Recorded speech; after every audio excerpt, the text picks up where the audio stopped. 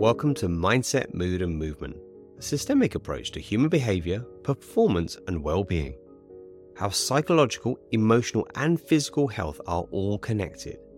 In this episode, I'll be sharing my knowledge and experience to help you overcome a challenge that you might be facing in life, health or work. If you're stuck with a decision in life or business, then there's a good chance that you're being indecisive. We all can, and indecision has its place, and yet indecision is not a place we want to stick with because, of course, we get stuck. So today I'm going to talk about this whole process of indecision, stuckness, and it's such a hot topic. It's invariably one of the key points people come to my coaching practice to resolve, to work on, to figure out because something is stuck and they're simply not moving forward. Being indecisive. Well, I want to name a couple of things here. There is a really big distinction between indecision and patience. Now, patience is power. Patience is this place of giving something time, allowing things to flourish, maybe data to come in, understanding and learnings, so that you can make a quality decision going forward. That's great. Indecision is a little like ping pong. You're kind of bouncing between two things and you're not getting anywhere. One is based on fear, one is based on confidence. And I think you can guess which one is which. So indecision. And I would also say indecision in a way is a form of a maladaptive decision. So let's get into this. What is a decision? Now, I've done a lot of work around decision science and linguistics and behavioral science and all sorts of cool stuff, which is how I do what I do. And I love to work with this. I love looking at the etymology of words because they tell us a lot. So the word decision, decide, has the same roots as homicide, which means to kill off. And when we make a real decision, we are killing off an option. Or, for some of us, it's killing off multiple options.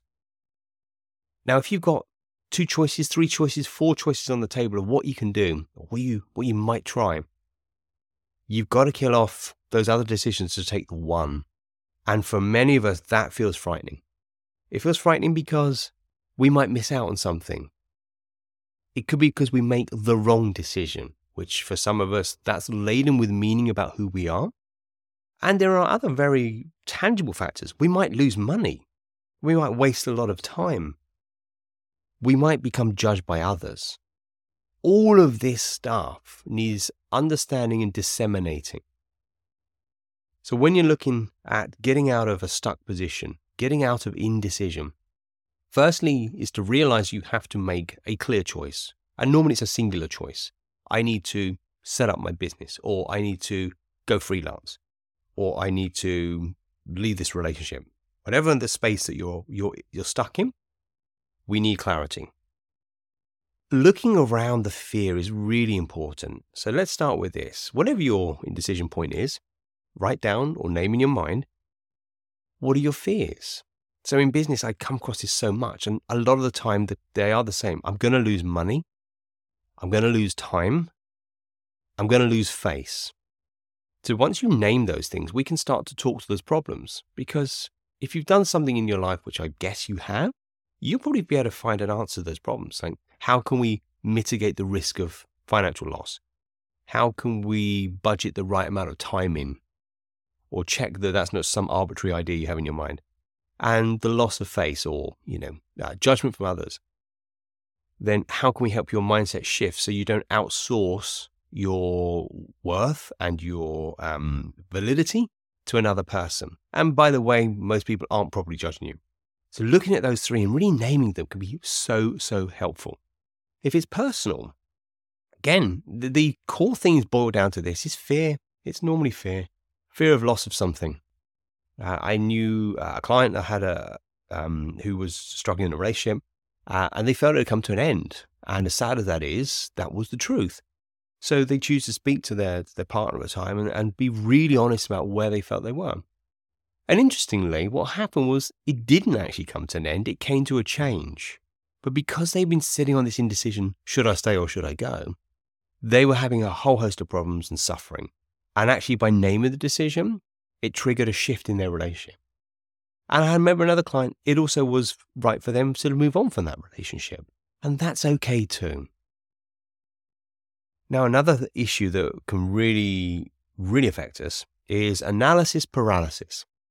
And by goodness me, if you are a analytic person, you're smart, you'll probably spend a lot of your time figuring stuff out, thinking, cognizing, using that logical brain of yours. We all do, and I do. I spend a lot of time in thinking. However, analysis paralysis, as it says, is overthinking. What I would say is if you are loop thinking on something and you're not solving your answers, it's because it's not a thought-based problem. It's likely to be a subconscious-based problem or an emotional problem, and we want to get to that substrate. So, for example, if you're going to, let's say, set up a business. I had a client, Tara. She was going into the wellbeing sector. I'd worked in different spaces for a while, but wanted to set up her own company. And Tara was literally just stuck. Do I do this? Do I do that? Do I consult? And we worked through it. It's like, okay, you need to decide. You need to kill off those other options and choose one. Which one's it going to be? So we did the right processes to help her mind get clear, to name her fears, and to take that courageous step of like, yeah, okay, I'm going to put X amount of money towards this. I'm going to give it 2 years, and I'm going to be okay if it fails. Oh, goodness, the pressure relieved, and suddenly we've got someone in a creative, enthused, and powerful state. So getting rid of the fear-based shackles are vital to get unstuck and to flourish. And actually, Tara now is flying. Her business is going really well, and it's such a great thing to see. But it all started from that awkward place of what if, what if, what if.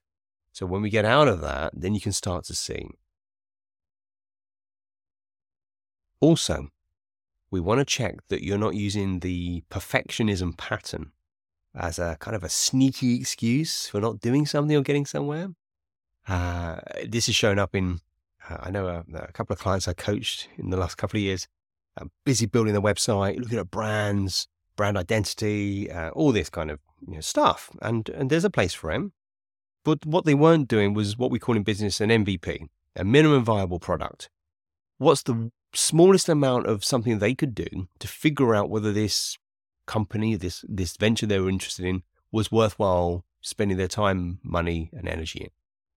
So if we're stuck in perfectionism, like, well, it's got to be right, it's going to be this amazing thing, as opposed to, what if I threw a couple of £1,000 at it? What if I gave it 6 months and I, set up one product or one service and road tested it and see what the market said? Nothing beats that real feedback. Nothing beats experience, because it also comes out of analysis paralysis and comes into experiential, live, feedback-worthy experience, which we can work with, business-wise or personally. So coming out of one's head, out of the thought zone into the real zone, start to get to an experience, will really give you the truth of this choice. And it doesn't mean it's going to be right. So I'm not going to say that you're going to make the right decision. But I would say generally most people's wrong decisions are when they make no decision. Because even if you make a decision that doesn't work, let's say you set up that business and your MVP, it tells you it's not a great idea. Now you know. You don't have to waste any more time on it. You don't have to waste your energy thinking, oh, I wish I'd have tried that. You tried it. It didn't work. Go do something else.